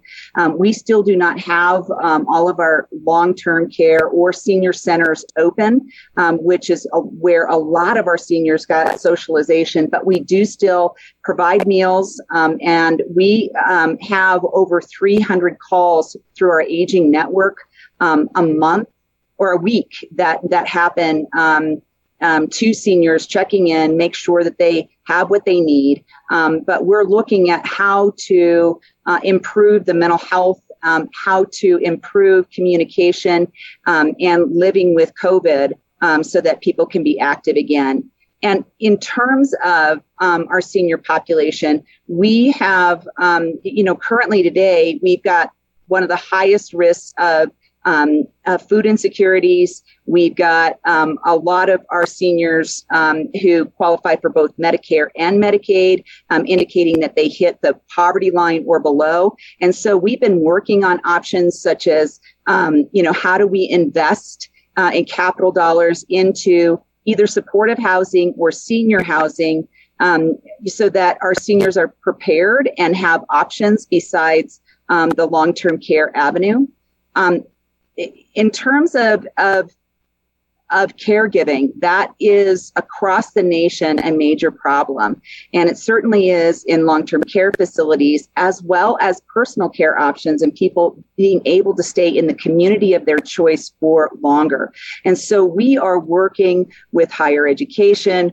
We are working on innovative models such as the caregiver co-op, and utilizing sort of these incubator projects that we will be funding out of the Kiki Saavedra Fund, which was passed a few years ago. And so we want options to where our caregivers actually can own their own business, bill Medicaid, be able to set their own hours. And then we're also looking at how we tap into some of those resources, such as the immigrants who are looking to be here legally, and working with organizations who are trying to get them jobs, and how do we recruit caregivers out of that population as well, working with higher education on English as a second language as being an additional option to them.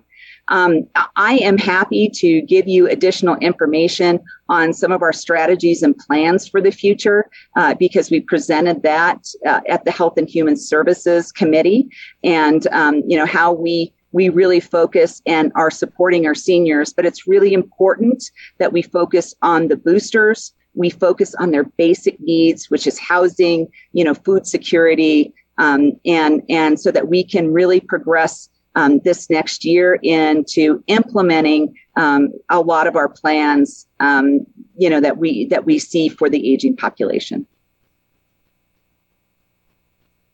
Did that answer your question? That's great. Thanks. And I'll probably follow up with you. Thank you. Thank you. All right. Matt, there is a question in the Q&A. I took care of one of them, but you want me to do that one next? We are actually about to call on Kate, so let's let her ask it right out loud. Kate, you are unmuted. Please feel free to ask your question. Hi, thank you for having me. This is Kate with the ABC affiliate in Las Cruces, KVIA. Walmart announced that it would proactively close a store here in West Las Cruces for deep cleaning. They did not state the nature of the outbreak in the store or if there was an outbreak in this specific store, but Walmart did proactively close this location on Valley Drive.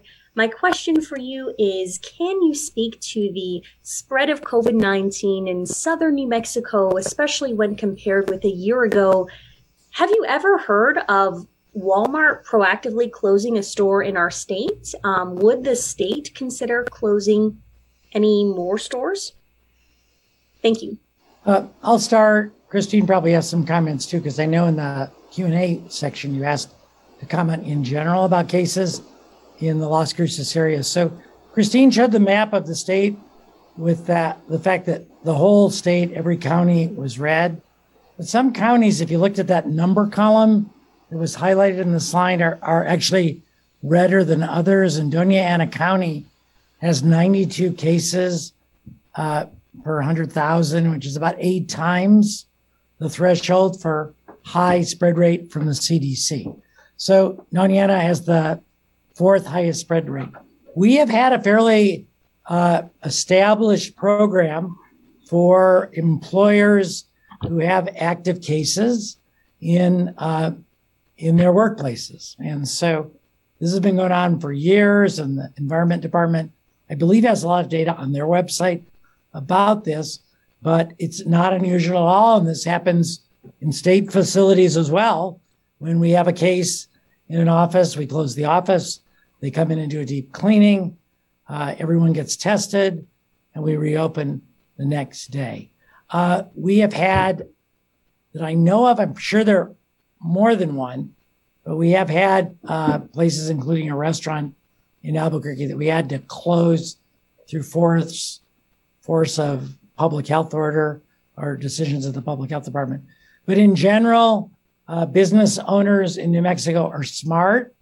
They know that they're willing to say, I'm willing to give up 24 hours of customers to preserve my customer base for the next 24 years. So we've had an extremely high level of cooperation, very little need for fines, which can be up to $5,000.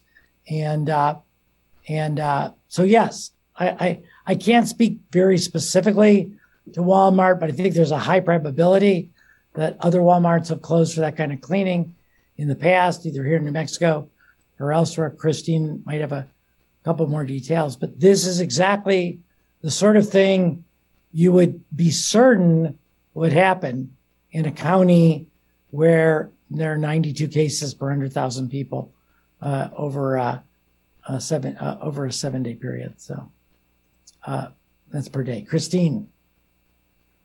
I think you Dr. answered Scrace. that very comprehensively. Okay. I don't think I have anything to add. Okay, so with that, folks, please feel free to raise your hands again if you'd like to ask a second question. And I'm seeing some already rising, so I'll begin with Julia Goldberg, followed by Chris McKee, followed by Cedar Atanasio, and I'm just going to pick them in the order I see them. So if you want to get in the line, please feel free. Julia, you are unmuted.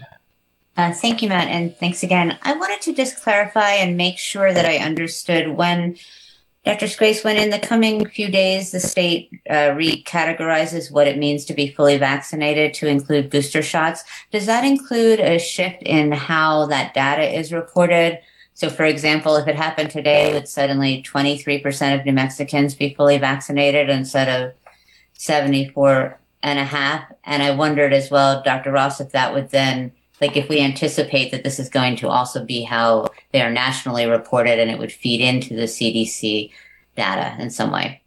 Yes, unfortunately, yeah, that's a great question, Julia. Unfortunately, thanks to Dr. Ross, we did not change the definition of fully vaccinated because it would do exactly what you said it would do. It would screw everything up. So the federal definition, the CDC definition of full vaccination is 2 doses of Pfizer or Moderna or 1 dose of J&J. So we are not changing that definition. We will be changing the requirements for healthcare workers, schools, and state employees to include a requirement for a booster if one is due. And so we're, especially me, because I'm the one who screws it up the most, trying to be especially careful, never to say that getting your primary series and a booster, if it's been more than 6 months or 2 months, represents full vaccination. Because we get that if we did that, all of a sudden we'd be out of sync with the rest of the nation. So we won't do that. And it's a good point. Okay, thanks. I think I misunderstood, so I'm glad I asked. Thank you. I might have misspoken because I'm notorious for doing this. I'm having a really hard time never bringing up the. We actually, we've had a long discussion over the past 24 hours about that, and but we're keeping the federal definition of full vaccination. That was Dr. Ross's excellent. God, it's so slow. Somebody's Adrian, unmuted. you might want to mute Adrian. Oh, sorry. I thought okay. you guys had muted me. My computer's being real slow. Okay, and Rick Adrian, Ruggles. Believe me, you're not the very first person to forget to turn off mute. And on this topic, Rick Ruggles, if you're listening, you'd written and asked for clarification on this, so I'll just send you essentially a transcription of what Dr. Grace just said. Okay, moving on, we'll turn to Chris McKee, followed by Cedar Atanasio. All right. Thanks again. This was a question I sent in a little earlier, a statistical question. I was asked here to see if there was an update on the number of people who maybe have been reinfected with COVID based on the sort of state's parameters. I think it's that 90-day between when you test positive to second maybe positive test, but feel free to clarify for me. Not a doctor here. Thank you. All right, I'm gonna start just by, because one of the things I love about Dr. Ross and her work with the Epi department is, like, she already has put the answers to almost every person's questions online. So the answer to your question about the number of cases by death counts, rates, percentage of cases by vaccination status, the breakthrough cases would be here. Those who are vaccinated, who've had COVID. It's 30,513. Is that right, Christine? Specifically, though, I was wondering, I guess it's not necessarily a breakthrough case because I'm not thinking about maybe vaccination in this sense, but I don't know. I guess I'm confusing myself. Just if you've had a case twice, essentially, if you've caught it once in January and then say August rolls around and you test again. Got it. Yeah. So it's a second COVID case, reinfection. So I am going to turn that over to Christine. I know they have Sorry. that somewhere, but I don't know where it is online. I was going to jump in. I think you got the surveillance definition correct. And but I'm afraid I didn't see your question ahead of time, so I don't have the most recent number at my fingertips. The last time I looked at that, I think it was in the 2,500 range. But I'm going to need to get that number for you. So how about I can answer that? Thank you. Yeah, I appreciate it. I remember, I think the last time I asked, the number was 2,225, and that was on September 9th. So I was just curious if there was an update. So thank you. Okay. Well, I'm glad I remembered that ballpark number correctly. But yeah, I can get you an update. Thank you. Okay, next. Sorry, I did misunderstand that question, Chris. That was me. No worries. All right, next we'll turn to Cedar Altanasio, followed by Austin Fisher. Cedar, you are unmuted. Hello again. Dr. Grace, you just gave a great overview of the vaccine mandates that the state has, and limited federal employment vaccine mandate is going to go into effect on January 4th. So what's going to change in New Mexico? What are the industries or the communities that are going to have the biggest shift because of that federal mandate? Yeah, we looked at this like the day Biden announced this. It was 2 or 3 months ago. And I'm just quoting a number from 2 or 3 months ago, so it probably won't be right. But we have in the neighborhood of 230,000 people in New Mexico who work at a place that employs 100 or more people. And so 30% of 230,000, or maybe it should be less by now. Let me do that math really quickly.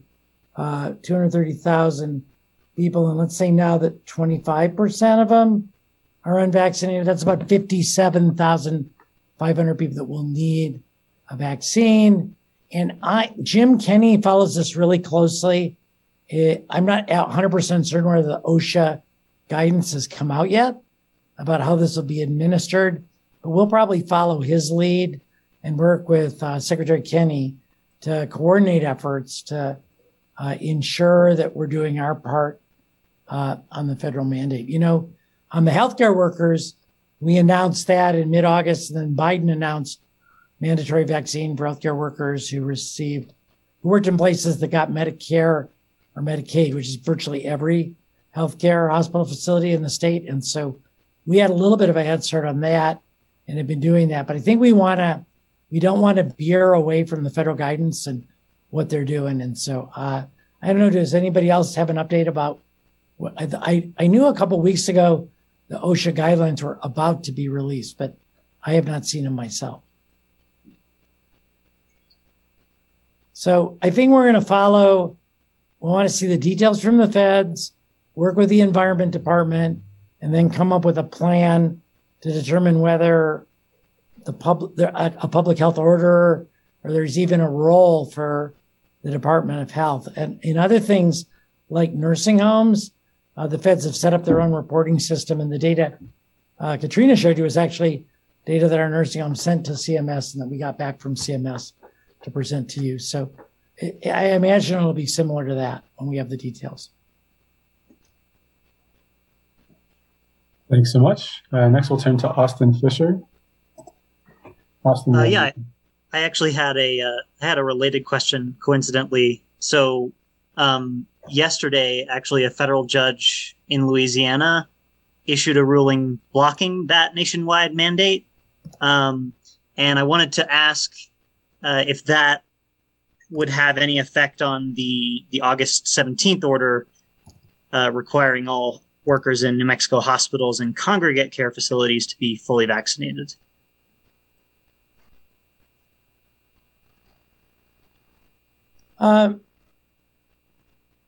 So I don't know. We would have Billy Jimenez, our award-winning attorney and general counsel, read that finding from the federal court. I'd probably ask him. Of course, we can't unvaccinate people, right? So I think that as far as we know, we did the right thing. Most people I know want to get their healthcare from a vaccinated healthcare worker, which is now, more than a 90% probability in New Mexico. And before the public health order was about a 76% probability. So it's a good question. And the answer is I don't know, but we'll ask Billy to take a look at that. Thank you. Thanks.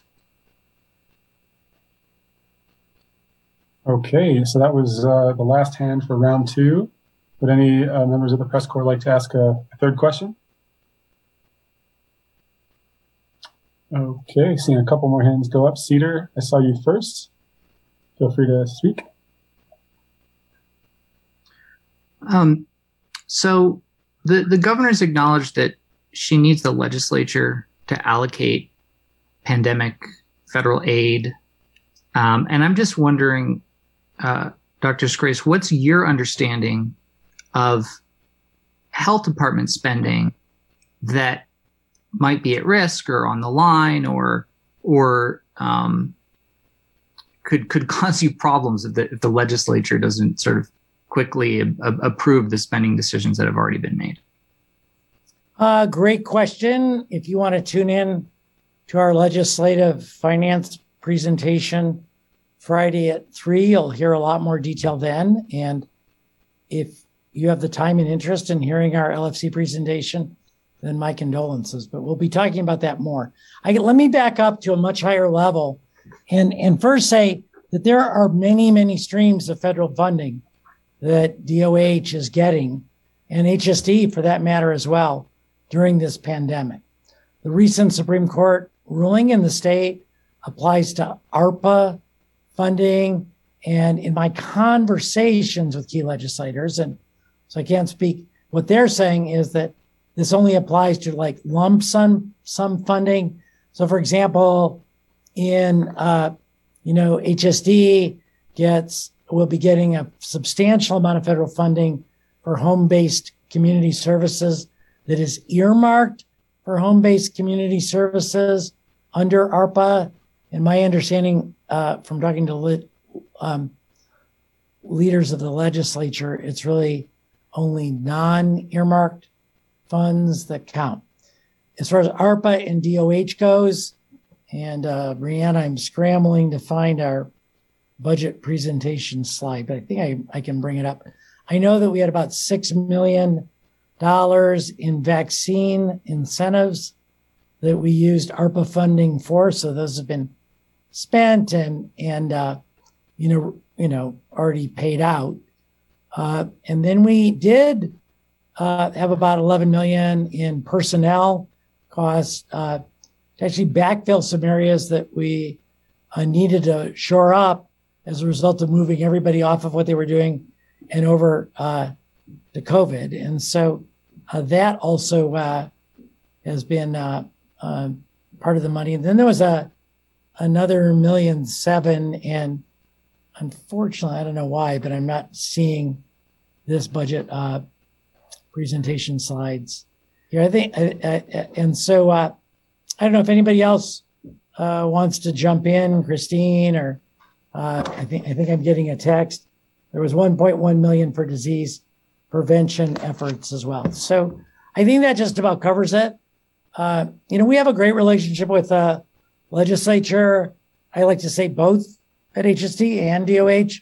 There really isn't anything we can do that will benefit the people of New Mexico that doesn't happen through a partnership between the executive branch and the legislative branch, because they do fund us. I think we have a long history of showing how many New Mexicans will benefit from investments. And I am not particularly fearful that important programs that we currently have up and running are going to be dismantled as a result of the ruling. But I would also say, at the same time, that it's still on us to show the benefit to the New Mexico taxpayer for every general fund dollar we spend. And so we're not backing off on that at all.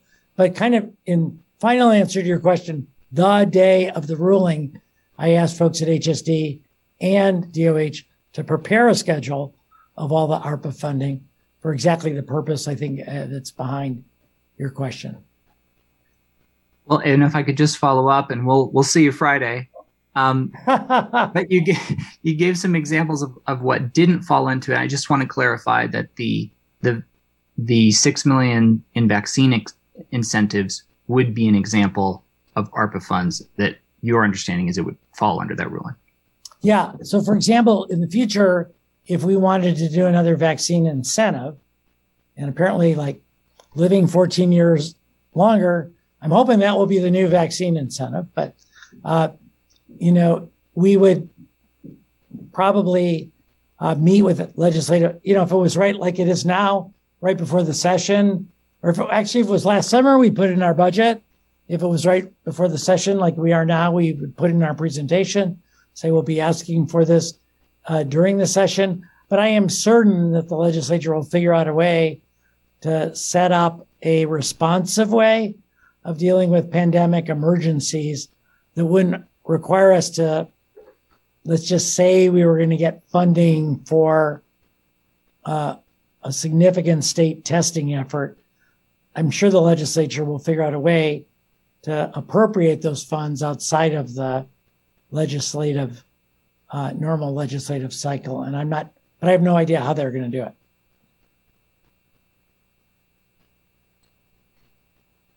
And it sounded like I was speaking for the legislature, and I absolutely am not. I am not speaking for them, but I know the people. I know the folks on both finance committees, and none of them think that we could manage a pandemic by allocating funds once a year. Thank you. Next, and perhaps finally, we'll turn to Austin Fisher. Austin, please feel free to ask your question. So my question is for Dr. Scrace again. As of the end of October, we had previously reported that firefighters, emergency medical technicians, and paramedics were not included in the state's vaccine mandate. I wanted to ask if that's still the case. And also the second part of my question would be, does the state know the rate of vaccination among those first responders? Great question. Appreciate you not letting go of this one. Not something you'll be hearing about in the next couple of days. Still under discussion.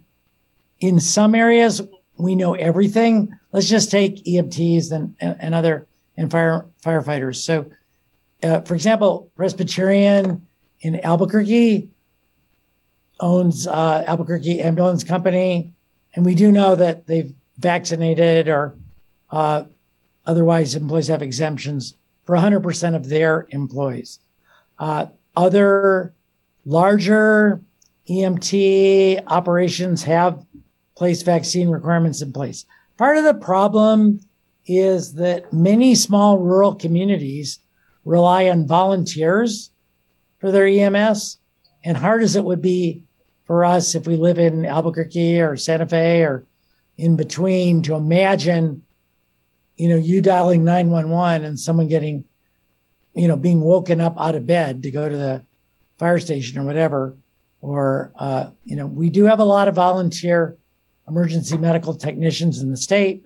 Transportation is a critical resource right now. And so that whole idea of extending vaccination requirements to all healthcare workers, and there's lots of other groups as well, is still on the table and still has not been decided.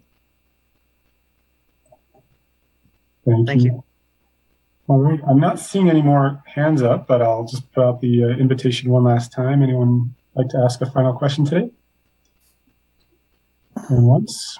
Okay. Well, with that, then let's offer a chance for our panelists to provide any final remarks they might like to provide. We'll go in the order of Secretary Hocham-Lopez, Dr. Ross, and Dr. Scrace. Secretary Hocham-Lopez. Thank you, Matt. I just want to thank everyone for taking the time today and listening to what's happening in long-term care facilities. And again, this seems to be at the forefront of what's happening with aging, but we still are doing a lot of aging activities, including feeding and making sure that people's, basic levels of needs are met. I just want to thank the staff in long-term care facilities for getting vaccinated and those residents, because it's making a difference in the lower death count. And I'm really proud to say that this is one of our accomplishments, and we're continuing to roll out those boosters as quickly as we can so that residents have not only a voice, but can actively live with COVID and not fear death. So thank you so much, and I'll pass it along to Christine. Okay, thank you. So I just want to summarize by saying, we don't have enough information yet on Omicron to declare a new phase in the pandemic or a change in strategy. Scientists and various experts all in agreement that we really need to focus on the tried and true. In other words, the same prevention recommendations hold true right now. And vaccination remains our best tool to protect an individual, to protect a community, to protect New Mexico. So please, if you're unvaccinated, please, I would say that this is certainly the time. Please seek out a vaccination. If you're eligible for a booster, it's really important to seek out that booster. And that's anybody 18 and over, I believe is the current recommendation. And I would say, think about let's use all the tools we have, all the prevention tools we have, which include wearing a mask over your nose and your mouth, especially in areas of high or substantial community transmission, which happens to be all of New Mexico right now. So please wear your mask in public, indoors. As always, physical distancing, hand hygiene. These things are really, really important at mitigating onward spread. So thank you. And I'm just going to close with a couple of things. First up, to Cedar Adesanya, while you're marking your calendar for the DOH hearing on Friday at 3, I'm sure you'll want to take time out of your busy weekend to tune into the Human Services Department hearing Saturday from noon to 1:30. So I just wanted to get that on your calendar. I want to say that we know that we're tight on booster capacity in Albuquerque. Get the booster, however, wherever you can. Most, not all, but most physicians now are offering booster vaccines if you're having a regular appointment to get your high blood pressure checkup or diabetes or whatever. An increasing number of physicians every week are offering them in their offices. And we need your help on the boosters if you know or you own or have access to a very large site that we could do more mass vaccine events, particularly in Las Cruces, Albuquerque, and Santa Fe and Espanola. Let us know. Contact us. I think my final comment really is that unvaccinated people who die of COVID at the median or very close to the average are 14 years younger than vaccinated people who die of COVID. And, that is, striking to me, roughly 56 to 70. And so I would also speak to those of you who've got someone in their 50s who you live with, or a parent, or a brother or sister, or a child, for that matter, and you would like them to be around for another 14 years. I really encourage you to reach out and give them this latest data on the life-saving benefits of a complete series, a primary series of coronavirus vaccines, and then that booster. Let everybody in your family know about that as well. And with that, we thank you. Thanks for the week off for Thanksgiving. We believe that things may be getting better, but I'm pretty sure we'll be back next week. And Christine and with the Omicron show to let everybody know what the latest is that we're learning about that, and with more progress on vaccines. So thank you all. Be safe. You know how to take care of yourself. You know how to be safe. Be safe. Take care. So have a great afternoon.